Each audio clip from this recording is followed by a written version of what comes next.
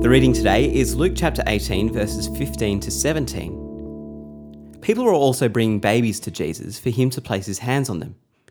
When the disciples saw this, they rebuked them.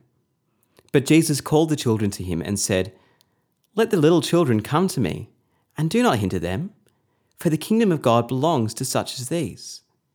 Truly I tell you, anyone who will not receive the kingdom of God like a child will never enter it." As Jesus continues to teach how we can approach God and his kingdom, things take some surprising turns. Jesus has already announced that the King has come, that we can approach God through his mercy, and now that what God requires of us is to trust in him like a child. It's important to note that in the Greco-Roman world, there was a general disregard for children, abortion was legal, and infanticide was a commonly accepted practice. Children were seen of little utility and therefore of little worth. Thus, when the children approached Jesus, many could have viewed this as a waste of his time. But not Jesus. When the disciples rebuke the children for coming to Jesus, it's the disciples who end up being rebuked for daring to keep the children away.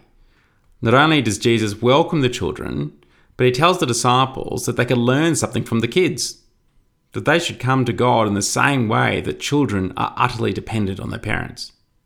Does that mean we're to come to God in some sort of naive way? Certainly not.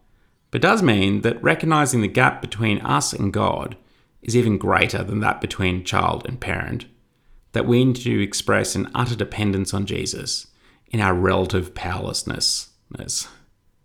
We come to God not by anything that we do, but solely, completely on what Jesus has done for us. Just like little children, God is calling us in the recognition of our sin and that there is nothing we can do to earn forgiveness, to put our trust in him alone.